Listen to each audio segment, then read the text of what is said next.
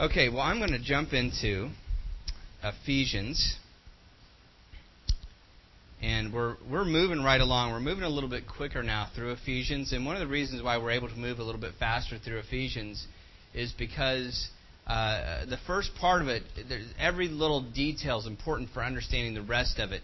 But now Paul's getting to some places where some of the things he's talking about are things he's already talked about before, and he's just kind of pulling some things together. And so we've moved all the way through chapter 1. Chapter 1 took us a long time to work our way through. And then we got into chapter 2, and that went a little bit quicker. But now we're into chapter 3. And so today I'm going to look at Ephesians chapter 3. And let me go ahead and put this. I don't think my clicker's working yet. There we go. Ephesians chapter 3, verses 1 through 13. And if you saw that slide, I clicked past it really quick there. But the sort of the theme for the whole book of Ephesians is how big is your view of God? And then we talk about how big is your view of God's church with the second half of Ephesians chapter 1. Then we talk about how big is your view of what was the third one? How big is your view of God's salvation? That's right. It was on the tip of my tongue. And so now we're moving into, that was chapter 2. Chapter 3, this first part of chapter 3 especially, is I'm titling it, How Big is Your View of the Gospel? Right? The gospel is the gospel message. The word gospel means good news. And so he kind of talks about the gospel through this section. And we really need to ask the question, how big is your view of God's gospel? And so we're going to read Ephesians 3, 1 through 13. I'm going to read it out loud. And I'd like to encourage you to follow along. I do this every once in a while, but I know a long time ago they used to, at the reading of Scripture, they would ask everyone to stand. So if you're able to stand, I'd like you to stand through Ephesians 3, 1 through 13. When we're done, I'm going to pray, and then you can have a seat. So if you wouldn't mind standing for Ephesians 3, 1 through 13, if you can. For this reason, I, Paul, a prisoner for Christ Jesus, on behalf of you Gentiles, assuming that you've heard of the stewardship of God's grace that was given to me for you, how the mystery was made known to me by revelation, as I have written briefly. When you read this, you can perceive my insight into the mystery of Christ, which was not made known to the sons of men in other generations, as it has now been revealed to his holy apostles and prophets by the Spirit. This mystery is that the Gentiles are fellow heirs, members of the same body, and partakers of the promise in Christ Jesus through the gospel. Of this gospel I was made a minister according to the gift of God's grace, which was given me by the working of His power. To me, though I am the very least of all the saints, this grace was given, to preach to the Gentiles the unsearchable riches of Christ, and to bring to light for everyone what is the plan of the mystery hidden for ages in God who created all things, so that through the church the manifold wisdom of God might now be made known to the rulers and authorities in the heavenly places. This was according to the eternal purpose that He is realized in Christ Jesus our Lord, in whom we have boldness and access with confidence through our faith in Him. So I ask you not to lose heart over what I am suffering for you, which is your glory. Let's pray. Heavenly Father, I just ask that you would today, as we look at this passage of Scripture, help us to understand it. Lord, help us understand what Paul was writing about and what he was talking about. Lord, I pray that you would take your word today and pierce the hearts of everyone in this room, Lord, that all of us together, that as we hear your word, God, that it would be like a sword, it would be sharp, and it would be powerful. Lord, I pray that it would pierce us down, even to our thoughts and intentions, Lord, that we would realize who we are. Lord, I also pray that you would use this word to encourage us on to do what we need to do. Help us to understand the gospel and who Christ is and what Paul was doing. And all of these things I just pray in Jesus' name. Amen. You may be seated. All right, so Ephesians 3, 1 through 13, as we've read this, we're taking a peek now of the book of Ephesians, right? We are now taking a peek into the mind of Paul in this particular passage. I mean, Paul the Apostle, through the first part, he's talking about God, and he's talking about the church, he's talking about what happened in the hearts of the Ephesians. But in this particular section that I just read to you, Paul gets really personal. Right? Could you tell that as we were reading through it? Paul is talking about himself. This is where I'm at, and this is who I am, and this is what's going on. So we're getting a little peek into the mind of Paul the Apostle. What were his thoughts? What were his motivations? What was he thinking about when he was thinking about all this to do with the gospel? Right? What was Paul thinking about? And I don't want you to miss something here, because I'm going to start with just those first few words. He says, for this reason, or some versions say, for this cause. Right? Now, the reason why Paul's saying this, I actually kind of appreciated this as I was thinking about the book of Ephesians. Paul is actually, in chapter 3, he's picking up a prayer that he had started originally. If you look back to chapter 1, verse 15, you'll notice the same words. For this reason, or some versions say for this cause. So if you go back to chapter 1, verse 15, you'll see it right there. For this reason. Right? So Paul was going through, and he's talking about all the things that God did in chapter 1. And he says, for this reason, or for this cause. In other words, because of all of this, I'm going to do this, is what he's saying. This is my cause. Because of all this, I'm going to do this. And notice in chapter 1, he talks about all these things God has done, and then what's he do? He says, for this reason or for this cause, I'm going to pray for you. Right? I'm thankful for you, and I'm going to pray for you that you won't miss it. Well, then he kind of starts to digress a little bit. He prays, and then in chapter 2, he's kind of, through the course of that prayer, he starts talking about the glories of Christ, and he gets kind of sidetracked, and he talks about who the Ephesians were and who they were originally in their hearts, and the fact of what Christ did. And he goes all the way through chapter 2, and he gets done, and it's almost like he says, oh yeah, I was praying for you. And so he says again, for this cause, I, Paul... But he doesn't pick it up again. He goes, Paul, a prisoner, and he starts talking about himself. He digresses again. And so technically, in chapter 3, verse 1, where he says, for this reason, I, Paul, and he's getting ready to say what he's going to do, he doesn't get to it until verse 14. So in verse 14, see, he digressed again. So I do this all the time. I get on rabbit trails, right? Okay, guys, this is what we're going to do, and by the way... Right? And that's kind of what Paul did. And so if you look down, chapter 3, verse 14, what do you see again? For this reason, or for this cause. And then he finally finishes it up. I bow my knees before the Father. Right? And so chapter 3, okay, so if you heard all those things I said, and you're like, okay, what's he talking about? Here it is, right? Chapter 3, verse 1 to verse 13 is a rabbit trail. Right? Where Paul says, for this cause, where he's picking up what he started in chapter 1, he's praying for the Ephesians. For this cause, because of what God did, and because of who Christ is, because of the cause of Christ, I'm going to pray for you. But he says, for this reason, I, Paul, a prisoner, and he rabbit trails off. And then he gets done with the rabbit trail and he comes back to verse 14. He says, for this reason, I bow my knees to the Father. So there's a big picture flow of thought through all of these, where in Ephesians, Paul just kind of has this tendency to rabbit trail off. Right? But now, there's something I don't want you to miss as we take a glimpse into the life of Paul, into the mind of Paul.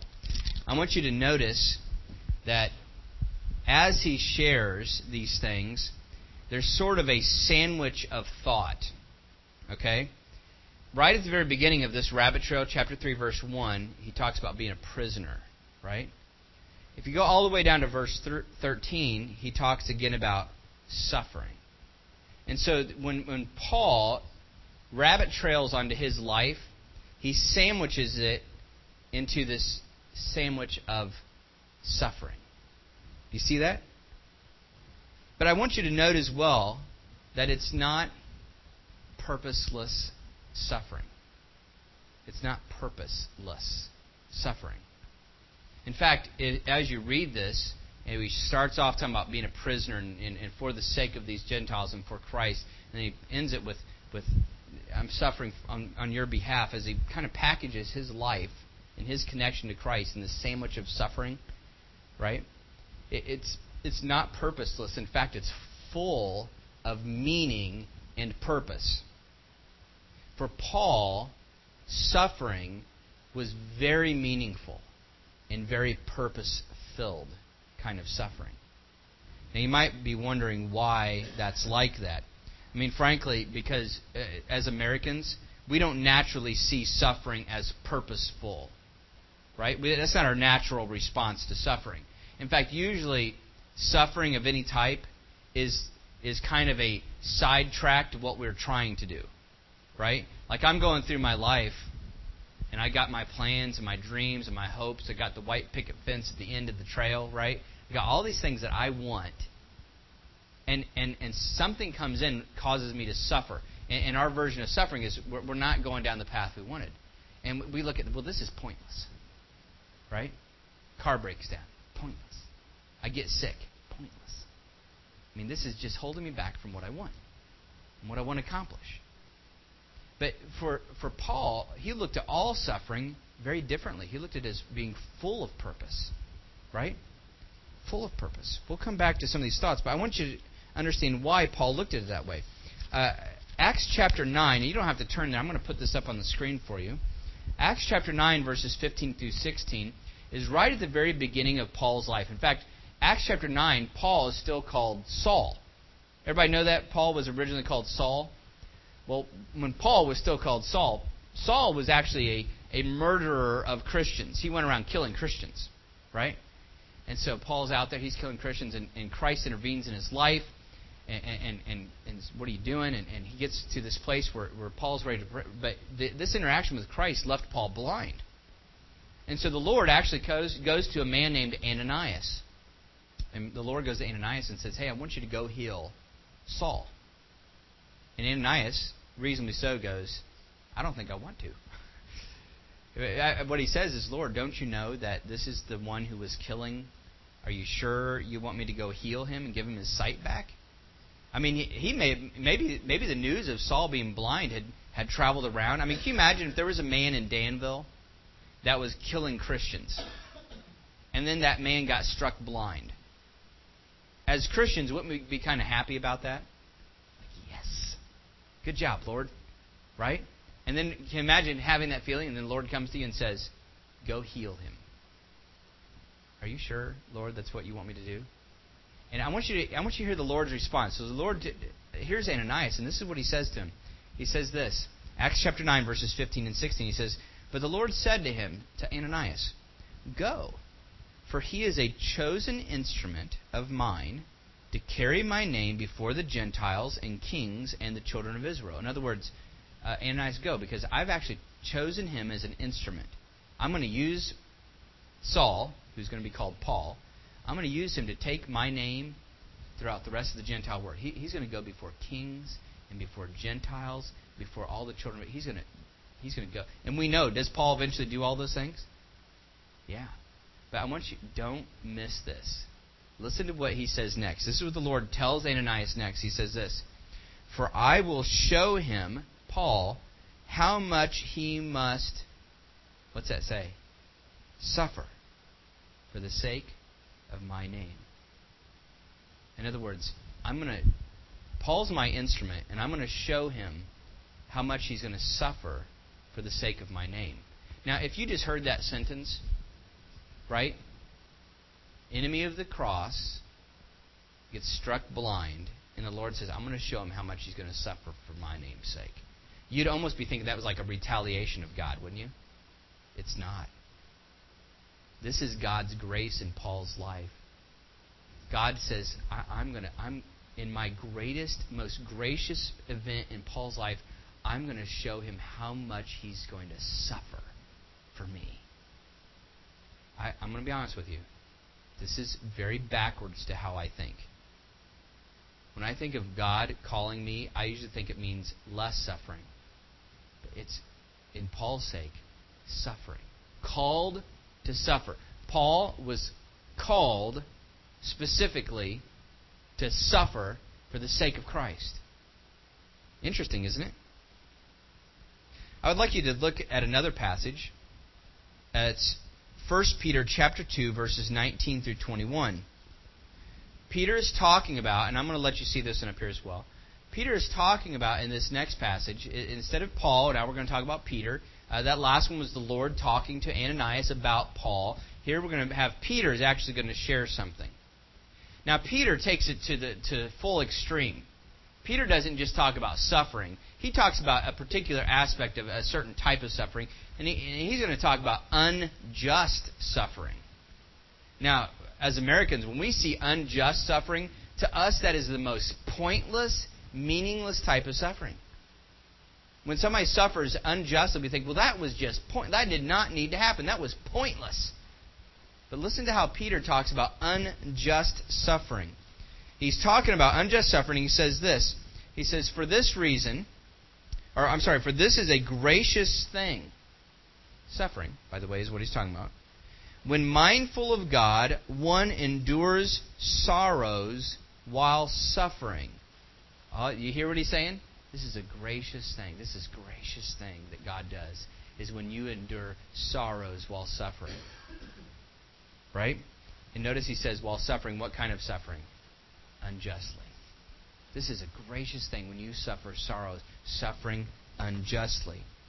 Notice he says next, for what credit, or what good is it, right? What good is it? What credit is it if when you sin and are beaten for it? Now he's talking about specifically like a servant working for a master or like a slave working for a master. If you do something wrong, right, and you have to suffer for that, he says that's no good. There's no credit in that, is there? You've been bad, you suffered for it, okay? He says, what credit is it if when you sin and are beaten for it and you endure? He says, but if when you do good and suffer for it, if you endure, this is a gracious thing in the sight of God. Are you ready for this? Listen to the next phrase. For to this you have been called. Why? Why have I been called to suffer, God? Because Christ also suffered for you, leaving you an example so that you might follow in his steps. See, this wasn't just for Paul. This is for all of us. As a Christian, because Christ suffered for you, part of Christ's calling for you is a calling to suffer. Now, if you sit down at home and you turn on the TV and you find a preacher on TV, many of them will not say this. In fact, they'll say the exact opposite thing. Right? Many of them will say that the reason why you're suffering is because of sin or lack of faith. And if you don't want that to happen, you just got to have more faith and then you'll stop suffering. But I'm telling you right now, that is a lie from the pit of hell. Christ has called you to suffer for his name's sake. Right? He's not called you to a comfy existence on this planet. He's called you to a life of suffering for his name's sake. Because he also suffered for who? Us, right? You, me, us. He came to this world very specifically to suffer for your sake. And part of following him, following in his steps, is to say his steps led to a cross of suffering. And so if you're going to follow Christ, your path leads to suffering. In other words, since Christ suffered, so you should suffer. It's gracious, even with unjust suffering. Even with suffering that there's no rhyme or reason to it as far as we can tell. Totally unjust. It's a calling. It's a following of Christ. Suffering for these people was full of meaning because Christ came to suffer. And so Paul looked at it that way. Okay? Now, a little side note. I understand that the Bible teaches things like, for example, in Romans chapter 8, we hear God works all things together for good. Have you ever heard that before? Now, I hear so many people use that so inappropriately. Right? Something bad happens. And somebody says, well, God's going to do something good out of this because God works all things together for good. And what they mean by that is like, this might be bad, but there should be something so much greater later. I mean, I might lose this, but I'm going to get something better. Right? But understand that what is the good?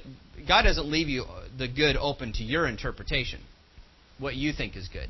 If you read Romans 8, it goes on to say, God works all things together for good to them who love him, to them who are called according to his purpose, that what? You might be transformed into the image of Christ. See, what God is doing, the good that God is doing in your life, when he's working all things for good, is he is transforming you to be like Christ. What was Christ like? Christ walked a path that led to a cross and led to suffering. See, that verse is misused because so many people use it to say, I might have to suffer something little here, but God's going to make my life so much better right now. And it's not about that. Even in James, when it talks about that all trials are there for the working of patience, even in James, there's a similar thought there. It's not just, hey, these things are happening for personal embetterment. It's so that we'll be more like Christ. And it's all about the furtherance of the gospel. Right? It's not just about patience so that I can have my life better and enjoy my life better. It's for Christ's sake. Christ's followers are called to follow in that. I'd like to turn to another passage of Scripture. 2 Timothy chapter 1, verses 7 through 9. Now, Paul is talking to Timothy in 2 Timothy, and I'll put the reference up here in a minute. 2 Timothy 1, 7 through 9. Paul is talking to Timothy, and he says this, For God gave us a spirit not of fear, but of power and love and self-control. Yes, take on the world, right? God, He didn't give us a spirit of fear, but of power and of love, of self-control. But you ready for this? Therefore, Paul says, don't be ashamed of the testimony about our Lord, right? The gospel. Don't be ashamed about this testimony. Don't hold back. Don't be ashamed of it. In fact, he says, nor of me as his prisoner. Here, he's a prisoner when he's writing this as well. Don't be ashamed of me as a prisoner for his sake. I'm not embarrassed by it, in other words. Right? But what? What do those next words say? Next three words. But what? Share in suffering. Before we read the rest of this, I want you to think about what he's saying. Okay? Paul writes Timothy a letter and he says, don't be ashamed of the gospel. God gave you a spirit not of to be afraid, not of fear, but of power and of love and of self-control, right? A sound mind. And so God gave you the Spirit. And so don't be ashamed of the testimony. Don't be ashamed of the gospel. Don't be ashamed that I'm a prisoner. In fact, I want you to share in this. Wait a minute, Paul, you're in prison. And Paul's saying, I want you to share in the suffering. Right? Paul doesn't write to Timothy and say, man, this is bad. I hope you never have to go through this. What does he say instead? Share in the suffering for the sake of the gospel, for the cause of Christ, right? Share in the suffering for the gospel, right? By the power of God who saved us and called us to a holy calling. In other words, calling is a calling to suffer. He says a similar thing in 2 Timothy chapter 2, verse 3. He says this, share in suffering.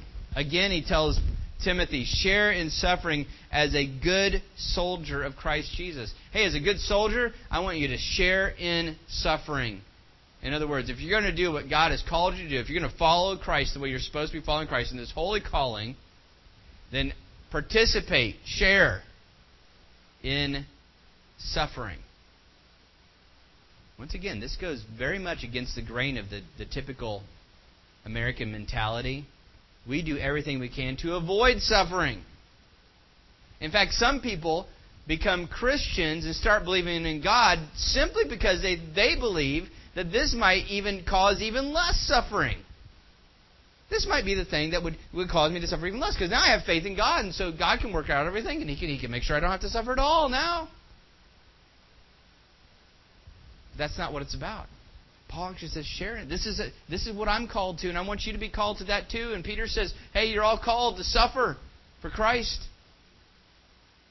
Paul understood this.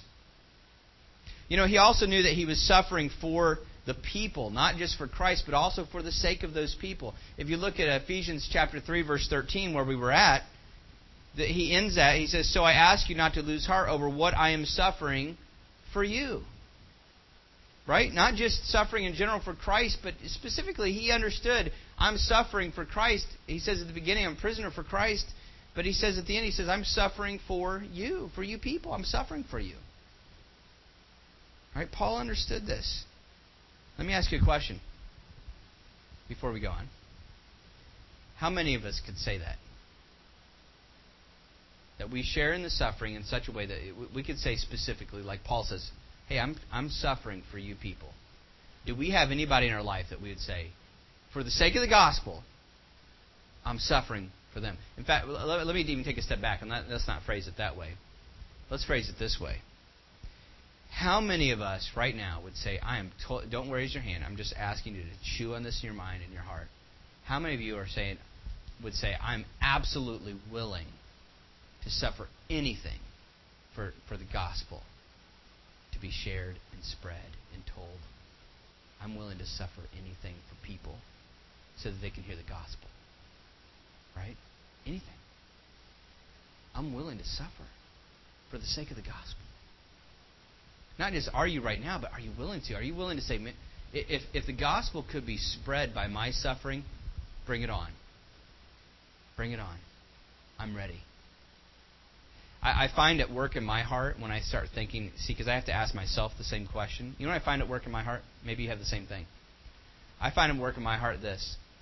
Yes, except for, right? Anybody have that kind of feeling like, I'm willing to suffer? Yeah, okay, I think I could suffer for you, Lord, as long as it's not one of these 5 things, because these things are really important to me, Jesus. Right? You know, I got to be honest, I think about suffering. You know, my top things, my family.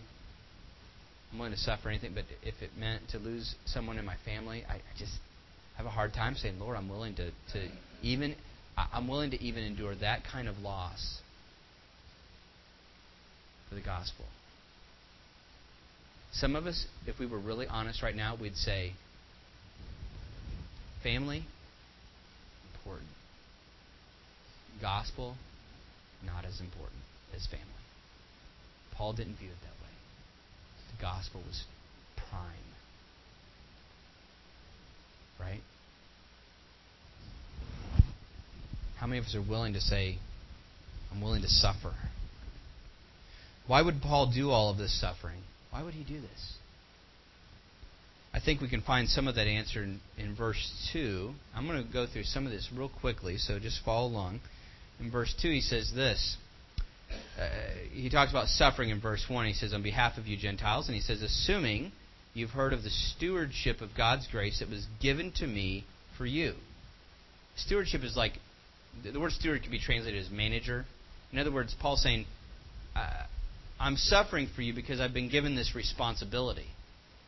Imagine for a moment you're an astronomer, right? And you're looking through one of those giant telescopes, and you've been studying stars for a long time, and you're looking up there, and just maybe by chance, or maybe you could chalk it up to God's providence, you notice, wait, what's that dot right there? And then you start doing something. This is how they actually do this, by the way. They start doing some calculations. Well, let's see, it's moving this way. I haven't seen this in this part of the sky before. And they start calculating. And suddenly, through all of his calculations, all of your calculations as an astronomer, you realize this is a giant asteroid. And you do some more calculations. You go, I think this is headed towards Earth. And you do some more calculations. You go, it is headed towards Earth. It's headed right towards us. And you're the only person that knows. Right? You're it. So there's a giant asteroid headed towards Earth, and you're the only one that knows. Would you consider that you got some responsibility to tell some other people? Right? Paul viewed the gospel message as a stewardship or his responsibility. He understood the mystery of Christ. And let me read these next few passages here, or next few verses. Verses 3 through 6. Let me just read through them real quick. He's talking about the stewardship of God's grace, and he says this. How the mystery was made known to me by revelation, as I have written briefly. When you read this, you can perceive my insight into the mystery of Christ, which was not made known to the sons of men in other generations, as it has now been revealed to his holy apostles and prophets by the Spirit. This mystery is that the Gentiles are fellow heirs, members of the same body, and partakers of the promise in Christ Jesus through the gospel. That's a lot of words there, but I want you to get this. Paul's saying the mystery of Christ, which we've actually talked about before, the mystery of Christ is that Christ is for everybody. And Paul understood this. And he felt he had a responsibility or stewardship to share. I mean, think about it from his perspective. He's there in Israel when he finds out on his road to Damascus, and he understands the gospel. And the whole rest of the planet didn't know about Jesus. There was no hope for any of them. And Paul looked at that, and the first disciples, the first apostles looked at it this way. The first Christians understood the only hope for anybody else is the gospel. And so they knew they had to go and share. I want you to consider as well.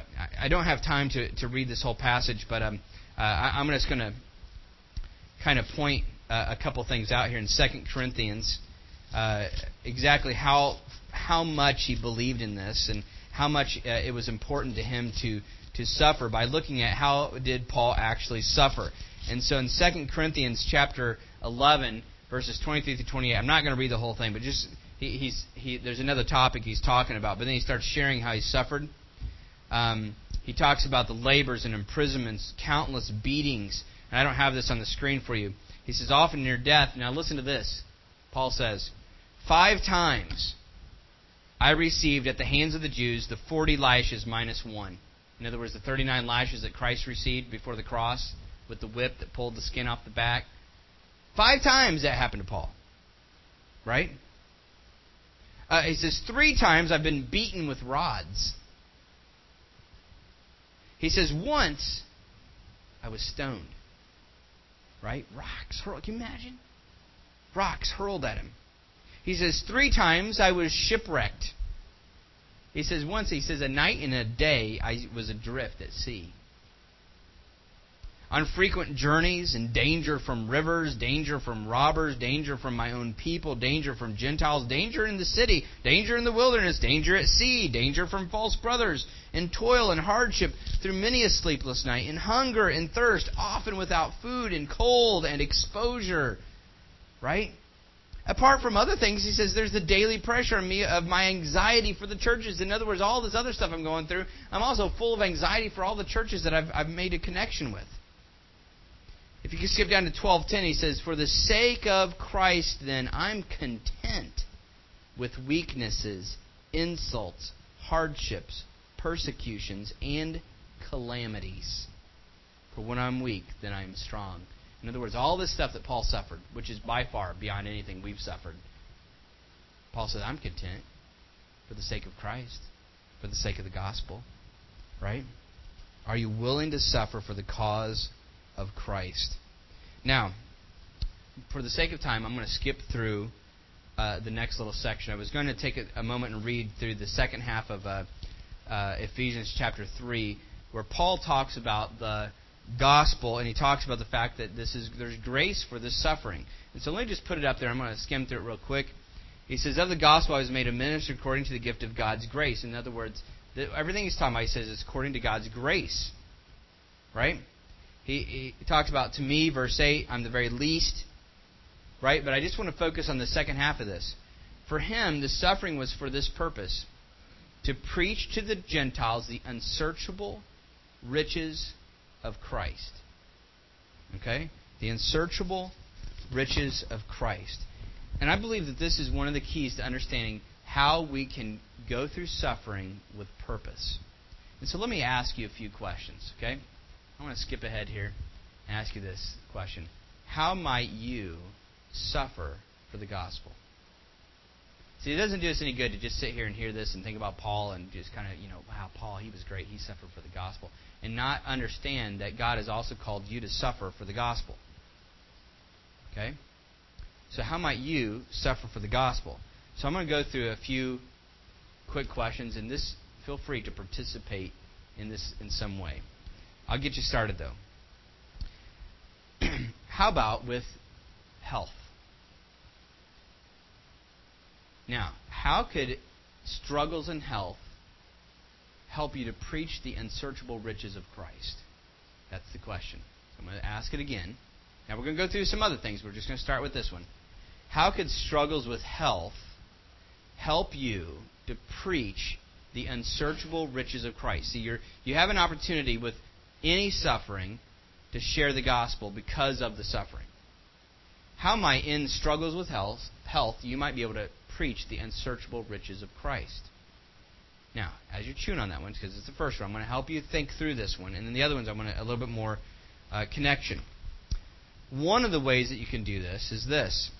In Colossians chapter 3, and I'm not going to turn there, but in Colossians chapter 3, it talks about how Christ is our life. He says, when Christ, who is our life.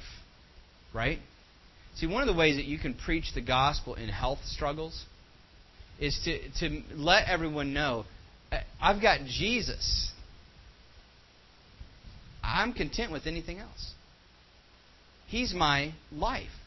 I'm not concerned about this life. I'm concerned about that life, and He's my life. My life is now hidden with Christ. In fact, that's what it says in Colossians. Our lives are now hidden with Christ in God. This is one way that in health struggles, we can talk about the gospel. See, when we respond negatively to health troubles, if you have struggling health and you respond negatively to that, what you're saying is that Christ isn't enough.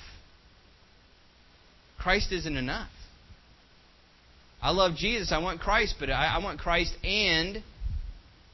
No. Christ. We can come back to some of these, and we may talk about this a little bit this afternoon, just briefly. But how about in death? Not your own death. When you face death of others. That last passage in Colossians could be helpful. Our life is hidden with Christ in God. But with the death of family or loved ones, a good person to turn to is always Job, right? Job, we talk about Job lost all of his possessions. We talk about the loss of his health. But the one that strikes me the hardest is the loss of his entire family except for his wife. He loses all of his children. Like that. Now, what a lot of people don't realize in the book of Job is, here's the real debate of Job. Satan goes to God, and basically what Satan says is this: God, you're not enough. See, people will only worship you for what you give them. You, by yourself, you're not enough, God. You're not enough. And God, that's not true.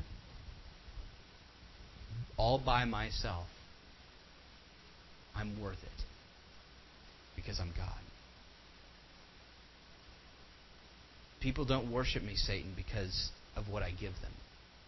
People worship me because I'm God. Satan says, yeah, right. And God says, hey, have you seen Job? Here's a good example of what we're talking about.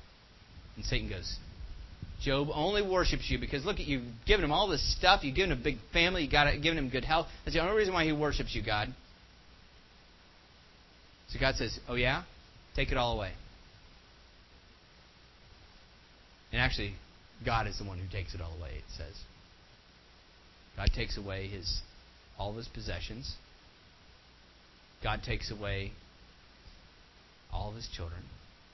God takes away his health. And Job says,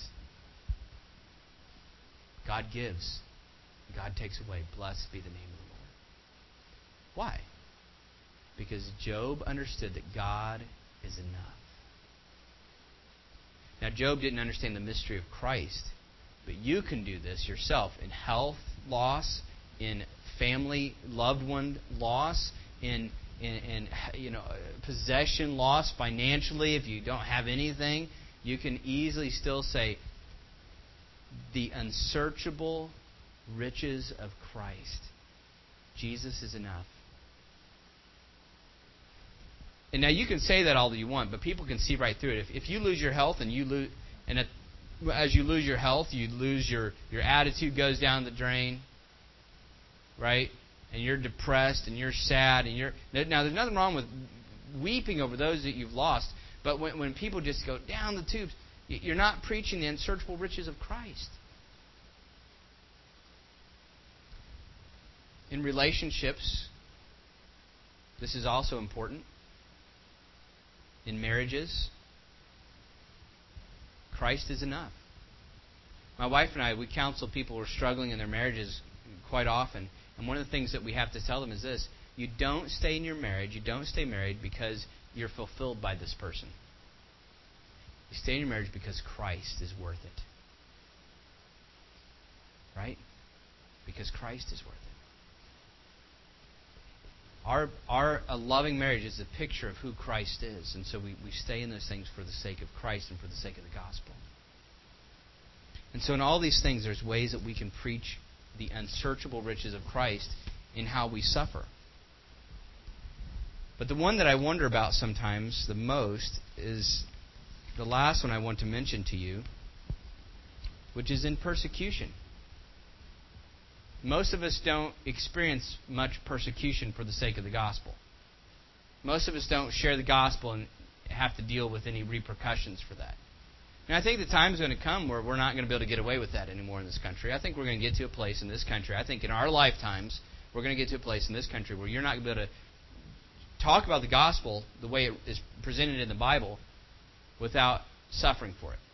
And we're getting close to that. If you follow the news, we're getting close to that. But I have to ask the question, though. I think some of us shy away, right? We avoid suffering. When we have an opportunity to suffer for the gospel, we avoid it a little bit in little small ways. I mean, how many times have you thought about sharing Jesus with somebody, but then you think, well, they might think I'm weird. They're going to think I'm nutty.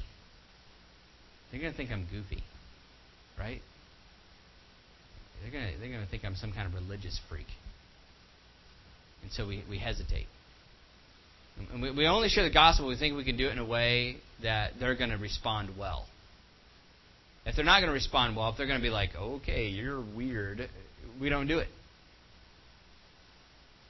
Why? Sometimes we shy away from it because we know that if I share the gospel with somebody, we know it's going to cause some conflict. See, because there's a lot of people that we know that have a different view of the gospel than what the Bible presents. They think the gospel is all about praying to God so that you can get good stuff. Right? Trust Jesus. He'll give you good stuff. Right? Now, they don't say that. Or how about this one? A lot of people we know, they say, oh, I believe in God. Don't go to church. They're not, And we go, oh, okay. Instead of saying the next thing that we need to say. Well, do you know the Bible teaches a different view of belief than I think what you're thinking? Right? Are you willing to suffer for the sake of the gospel? Maybe endure criticism? Maybe I'm afraid to do it because if I do, I'm going to be shunned by this person.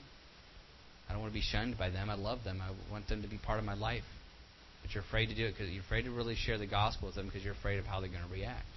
Are you willing to suffer for the sake of the gospel? Are you willing to get to a place where you can say, like Paul, I suffer for you. I'm suffering for you. As I close, I want to close by praying a very specific prayer for you today. If you're willing to share in this prayer, and I encourage you to do it in your head, in your heart, to pray a similar thing with me. Okay? Now, what I'm going to pray for specifically is this. And you're not going to hear this from a lot of people, but it's a risky, being part of the gospel is a risky, dangerous business. And so I'm going to pray for something specific. I'm going to pray that we would all have opportunities to suffer for the sake of the gospel. Now, that some of you are tempted to get up and run out before I start because you don't want that to happen. I don't want to suffer. So, if you're willing to stay, let me pray for you and for me, that God might call us. Maybe, like Paul, I want to show them what great things you might suffer for the sake of Christ. Are you willing to follow in Christ's footsteps? Christ who suffered for you. Are you willing to suffer for Him by following in His steps? Let's pray. Lord, I'm about to engage in what feels like a very dangerous sort of prayer. And my natural fears within me are afraid to pray it. But Lord, you are worth it. You're worth any suffering. And Lord, when I think about what you've done on the cross for me, Lord, when I think about the fact that you came to this earth, took our sins upon yourself and died on a cross for our sake, and you suffered for us. Lord, I can only hope that you might give me an opportunity to suffer for you. Lord, I've lived a pretty comfy, cushy life. And I don't want to get through this life having scraped by with no real challenges, Lord. And so, Lord, I want to ask for myself first, Lord, that you would call me to follow in your footsteps and to suffer for the sake of the gospel. Lord, there are so many that do not have the gospel. And if today you return today, Lord, there are so many that I know personally that I've had contact with that don't have the gospel. And if they died today, Lord, they would spend eternity in hell. And so, Lord, I pray that for their sake and for your sake, that you would give me an opportunity, if it might, Lord, in some way, advance the gospel. Lord, I pray and I ask for suffering. Lord, I pray for this church. Lord, I know that there may be some in here that say, no, thank you. I'd rather not. Lord, I pray for those that are willing today to pray with me. Lord, bring whatever suffering you want into my life for the sake of the gospel. Lord, bring whatever suffering that you would want to bring into my life for the sake of the gospel. Lord, that we might say that prayer regularly, daily. Lord, bring whatever suffering into my life that you might want for the sake of the gospel. Lord, for the sake of your gracious gospel, for the sake of the unsearchable riches of Christ. Lord, bring whatever suffering that you would want. Lord, call me to that. Lord, I know I'm not worthy to suffer for your name's sake, but Lord, I pray that you would count me worthy because of Jesus Christ to give me opportunities in this life to suffer for your name's sake and for the sake of the gospel. Lord, I pray this trusting that you are a good and gracious God that will also give me grace to endure whatever suffering you may bring. Lord, that is what I hope in. Not in the cushy life, but in your grace through Christ. Your unsearchable riches is all I seek. Help us, Lord, as we struggle. Lord, as suffering might come, even this week, Lord, we don't know. Help us not to lose faith, but to trust in you and rejoice in our sufferings. In Jesus' name I pray.